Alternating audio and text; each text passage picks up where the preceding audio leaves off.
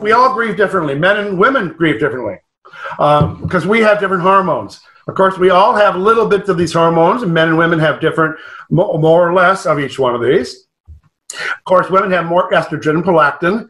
You need the prolactin for tears and for when you're lactating, for having a child. Oxytocin comes when you look at a child or look at a little kitty, or you see children around you, hear them laughing. We'll get oxytocin. And so oxytocin is that feel good. When you watch a Hallmark movie and it makes you cry, good tears, that's the oxytocin going through our system. And then we have the nasty cortisol, which is the stress hormone. That is what turns the president's gray in several years. That's what causes a lot of our own wrinkles and pains, and because cortisol is killer cortisol, it's called. Those high levels of stress hormone that need to be neutralized. They are for immediate stress or flight or flight response an animal has. If it's got a fight or flight, it gets tons of cortisol to lift up a car. It gives you this adrenaline and epinephrine and these things that course through your system, but it's meant for momentary. Now, when we're in grief, we may be having cortisol long term. We're always processing this fight or flight response, and it's very damaging to our system, and we can age a lot faster. So it's important to balance it out with oxytocin and find those things that produce the oxytocin to balance out the cortisol. And women have an easier time to do that because they have more of those hormones. So I talk about different between men and women.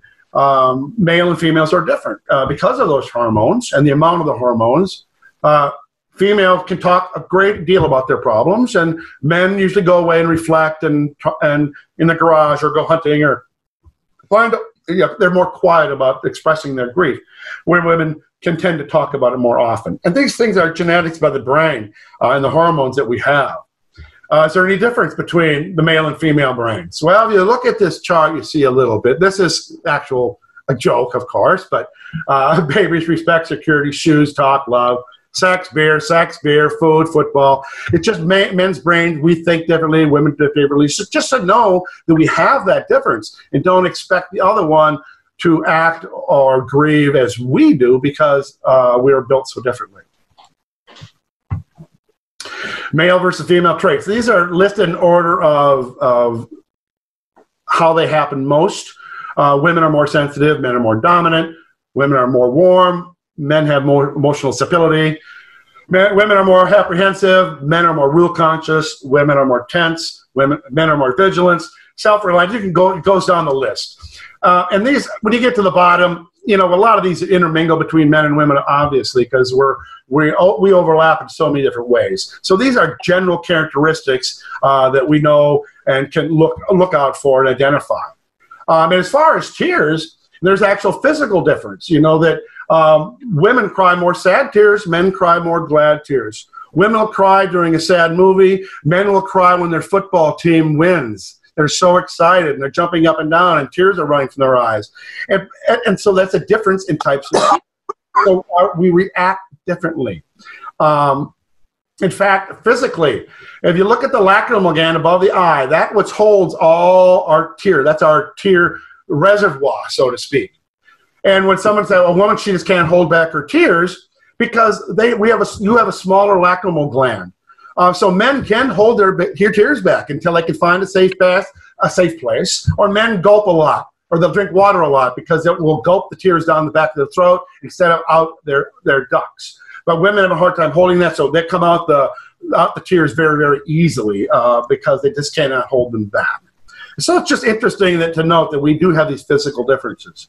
And then the communication is so important between men and women and everybody and how we communicate.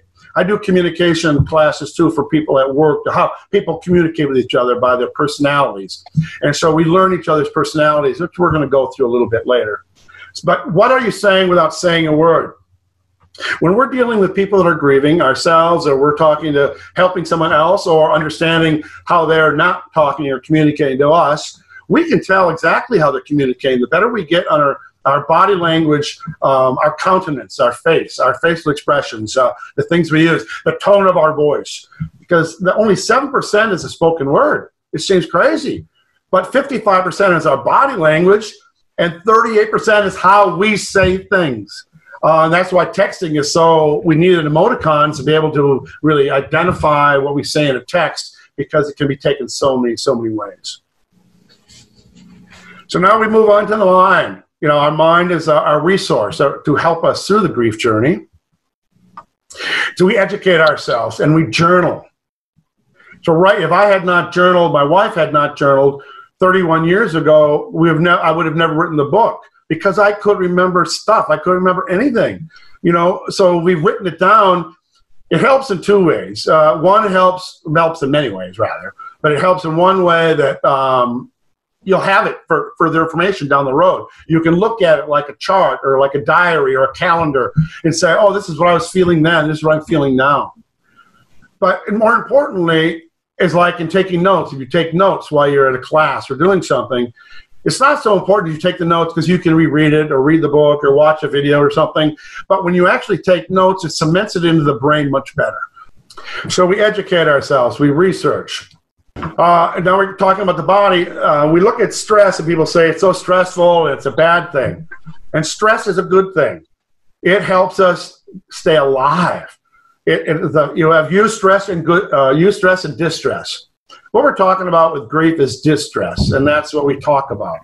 But eustress is the good stress, like taking a test, getting ready for a trip, getting ready for an interview, where you're confident, but yet it's still stressful.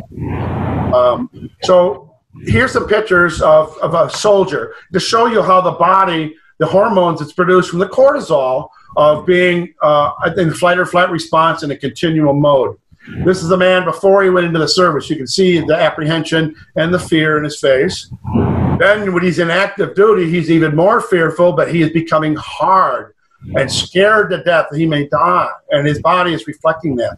Now he's become a hardened. He's in PTSD.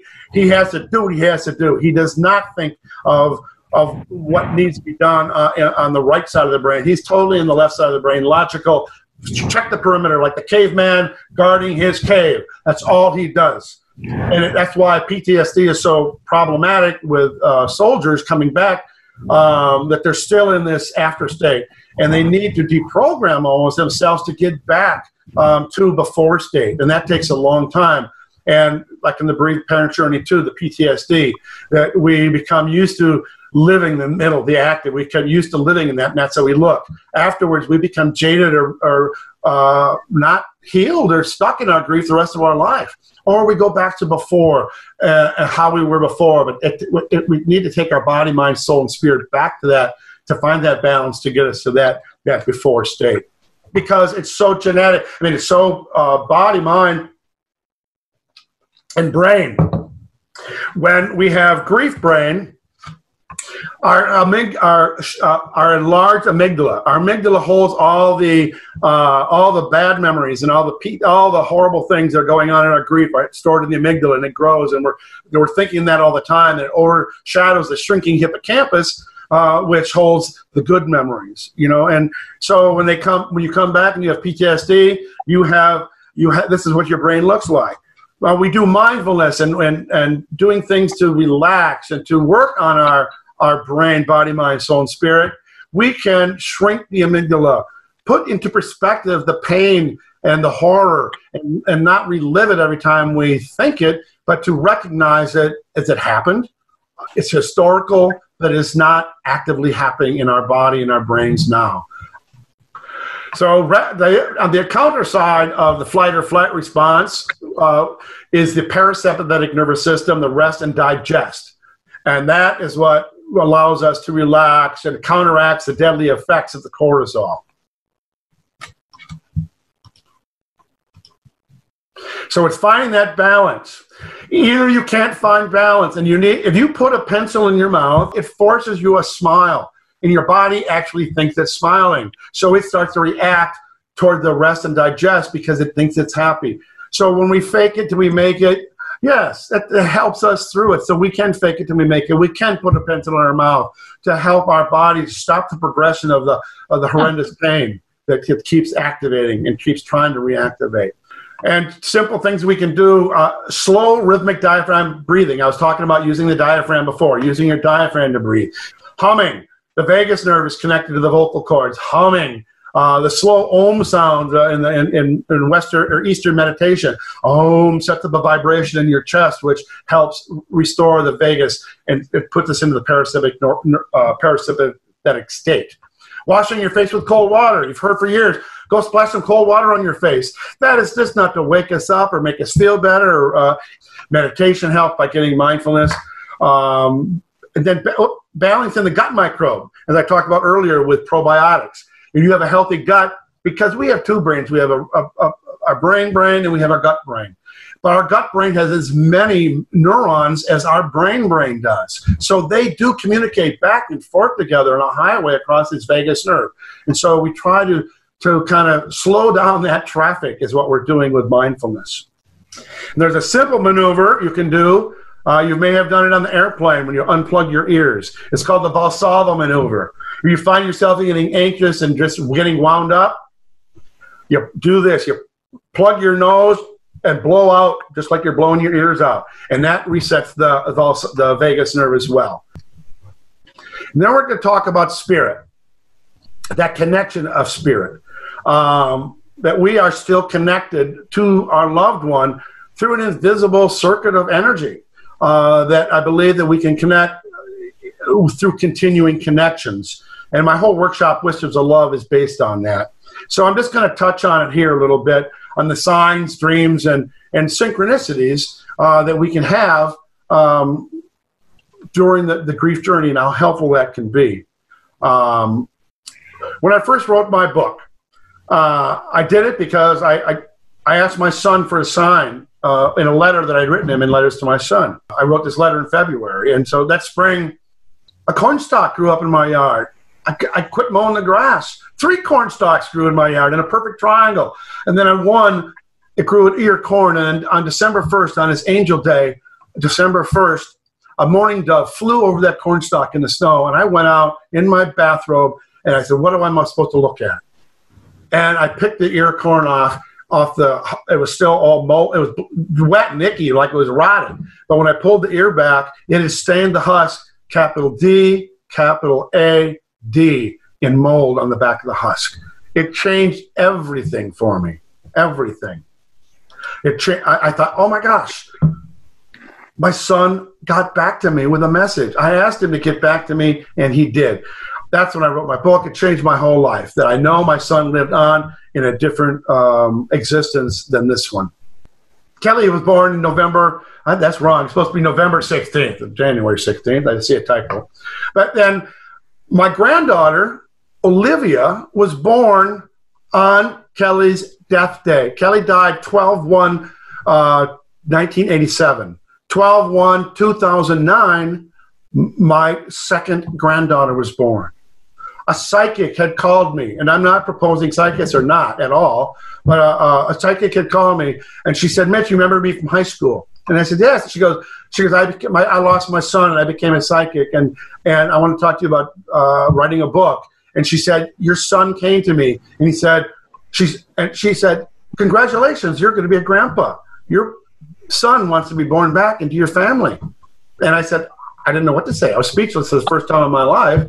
And I said, thank you, Robin, and I hung up. I called my daughter. My daughter said, Dad, she's crazy. I'm on the pill. We have a 3-year-old to take care of. We're not getting pregnant. Our house is in foreclosure after the NASDAQ crash. No, we don't have any health insurance. And I said, I'm just telling you what the lady said. And then she called me 4 weeks later. Dad, I missed my period. I went and got a test done. She went and took a test. She was pregnant.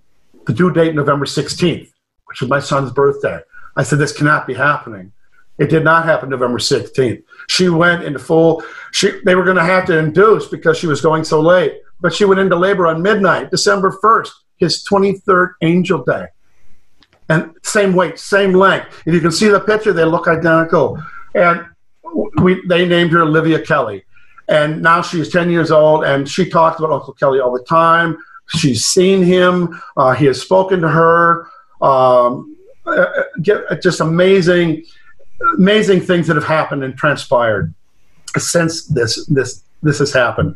And so I want to talk a little bit more about, she was a year old, just walking, and she got pains, and she was had these paints out, just make kids' drawings. And she wrote Kelly. She signed her name, Kelly. She's only a baby. She doesn't even know how to write or talk or anything. And so it just happened again through the years, so many different times. Now she's growing up. She looks like him. She loves Uncle Kelly and talks about him. And then coincidentally, or is it not coincidentally, when Olivia was born in 2009, my first cousin's daughter, Leaf, was born on 12/1/2009. And then on 2015, my twin sister who died, who had left behind twin babies, she lost her 2 sons, but she had 18-month-old twin babies, boys and girls. And her first baby was born on December 1st as well. And so she named her little girl Carmody after my twin sister.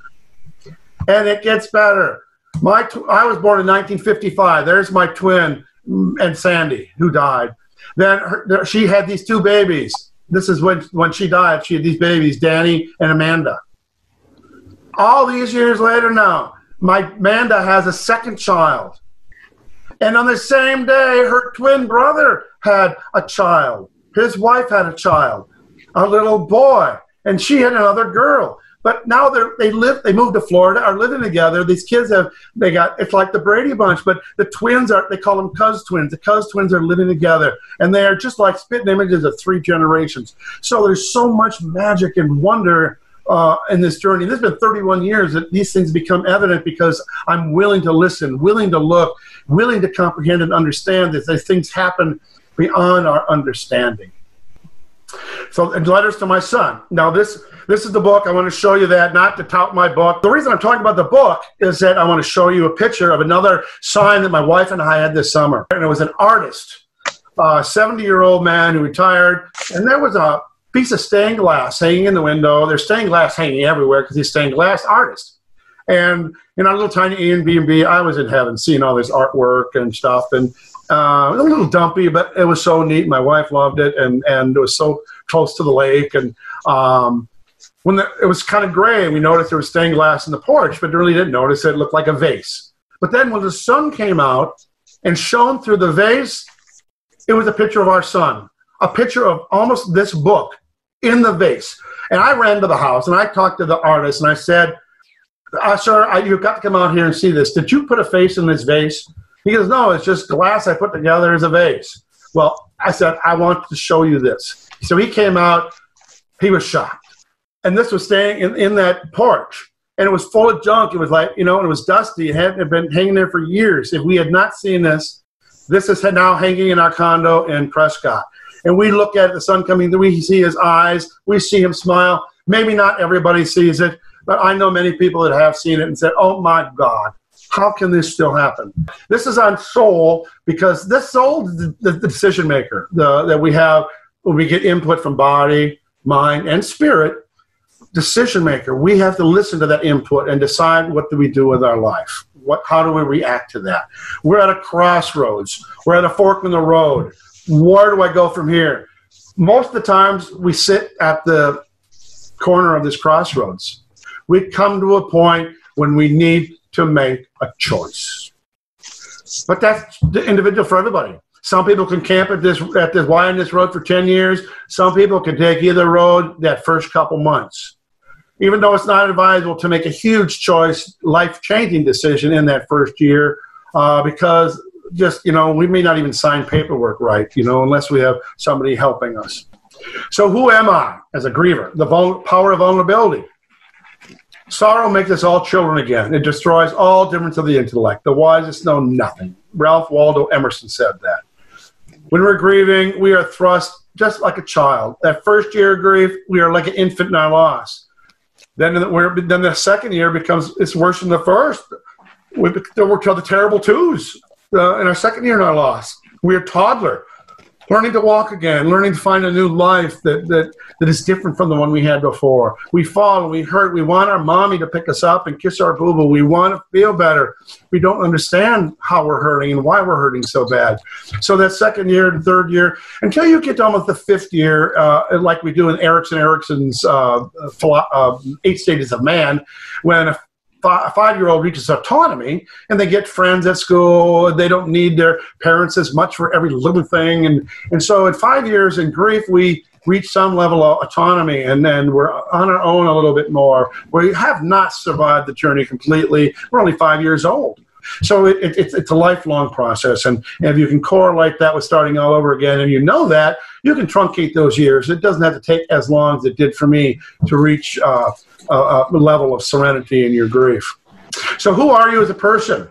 You can take a personality test to find out who you are. Many people have, and most people are familiar with the Big Five, or with the Myers-Briggs mostly. The Myers-Briggs is who are, your INFJ or ENFP or whatever.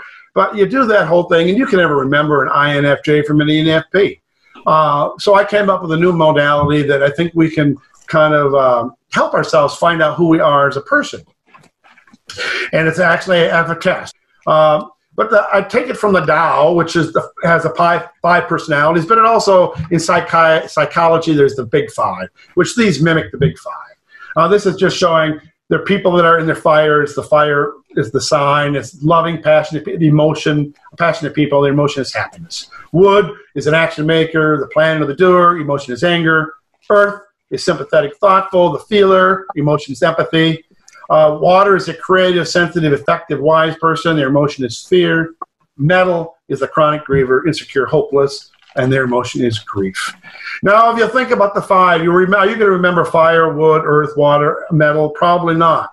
So I've gone to the test is about who are you in the 100-acre wood. Most of us are familiar with Winnie the Pooh. And these are 5 major characters in Winnie the Pooh, which parallel with the Big Five and the Tao.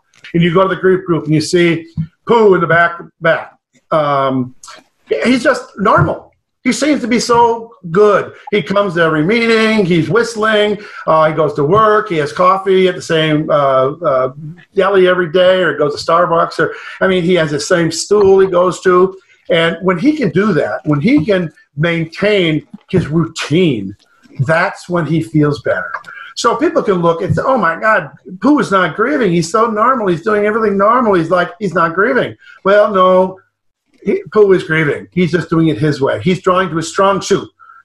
So then we move on to Rabbit. Many people are familiar with the Rabbit. They're the organizer. You don't have a good compassionate friends or grief group where there's salt without a rabbit in it. You need the organizer, the one that run. And people will look at the Rabbit and say, oh my God. They are running from their grief. They are running. They're getting away. They're so busy. They're organizing themselves. They're at work overtime. They're doing so much because they're running from their grief. They're not grieving. And they need to see somebody. No, they're a rabbit. They're not running from their grief. They're running with their grief. Rabbits run. They're drawing to their strong suit. They run with the wind. They like to run. So they're getting stuff done because they get stuff done. It makes them feel good to get stuff done. Then you have, of course, the Piglet, the feeler, the hugger, empathy. If you have a Piglet in a grief group, you're going to know the Piglets in a grief. They're to meet you at the door. You need they're usually the door person at a grief group. You don't put an ER at the door, you send a Piglet. They run over and hug you, and they greet you, and they talk how you're doing and how your child. They wear butterflies, everything, and they have buttons on of their child, and they talk about their child. They talk about your child. They'll bring food to the group that was their child's favorite food. And that's what people say, oh my God, they're over the top in their grief. Well, that's what Piglets do. They can't help themselves. They wear their emotions on their sleeve. They hug. They cry easily. They cry. They talk to you. They ask you how you're feeling. They are wonderful. They are an important part of the grieving process. So then we move on to the owl, the thinker. You see him in a grief group, sitting in the back, hasn't said anything in 3 months. He says, he needs to see somebody. He hasn't said a word in 3 months. Just ask him. Owls are thinkers. So, and they are great counsel. So you need, people say, oh, they need to see somebody because they're not divulging. No, they are there. They are a background support that are always there and very valuable in the grief journey. ER, of course you have ER, the procrastinator, the crier. People think this is the the epitome of grief. Well, we all go into our Eeyore when we are grieving. But people that are Eeyores are naturally Eeyores. You know them. You know, they'll be at the grief group and they're there all the time. Don't say much. They'll help. They'll bring, I'll go get the ice, or I'll set up tables. So they don't need to see somebody at their Eeyore. They need to talk to friends. They like to be with friends. Eeyores will be your best friend. They are your best. They will stick through you through thick and thin. They will give you the best shirt off your back. They will later complain they gave you the best shirt they had, but that is an Eeyore. So they are part of the group. So we're all part of the 100-acre wood. Then who you may ask is Tigger. Well, he is not one of the 5 personalities. He represents those people that jump on us. Are you over it yet? It's been 3 months. They keep asking questions we don't have the answer for, or they're shit on us all the time. Tiggers only jump on people they like and people that they love, not on people they don't love. So sometimes you'll have someone pounce on you and say something really stupid. We can correct them, or we take their heart intent. If their hard intent is there, accept that hard intent. Correct them if they say something stupid. At least people that say something inane are taking the risk to say something because they love you. So let's consider the source of who's saying it and why they're saying it. So who's Kangaroo? You may see Kangaroo, she's got a child in her arms. And we go, oh, there by the grace of God go I. She has a child in her arms. She's a happy mom. I'm a bereaved mom. How come she has to have a child? Well, we don't know. She has other children, lost other children. We don't know where Mr. Roo is. Maybe she's a bereaved single mom, a bereaved widow. We don't know. Well, who is Christopher Robin then? Christopher Robin is who created the wood. Who created it? But Christopher Robin represents like the God or the faith that we have that comes into our life to help us during this process. Not to help us get through it all. We need to get through it on our own. And that's the 100-acre wood. We have everybody there to help us in our grief. But God comes through to help us once in a while to give us some direction, and then leaves the 100-acre wood. Leave us. Give us some advice. Give us some help. Give us some faith. And then we can do things on our own. So Christopher Robin said to Pooh, if ever there's a tomorrow when we're not together, there's something you must always remember. You are braver than you believe, stronger than you seem, and smarter than you think. But the most important thing is if you are ever apart, I'll always be with you. While Eeyore frets and Piglet hesitates and Rabbit calculates and Owl pontificates, Pooh just is.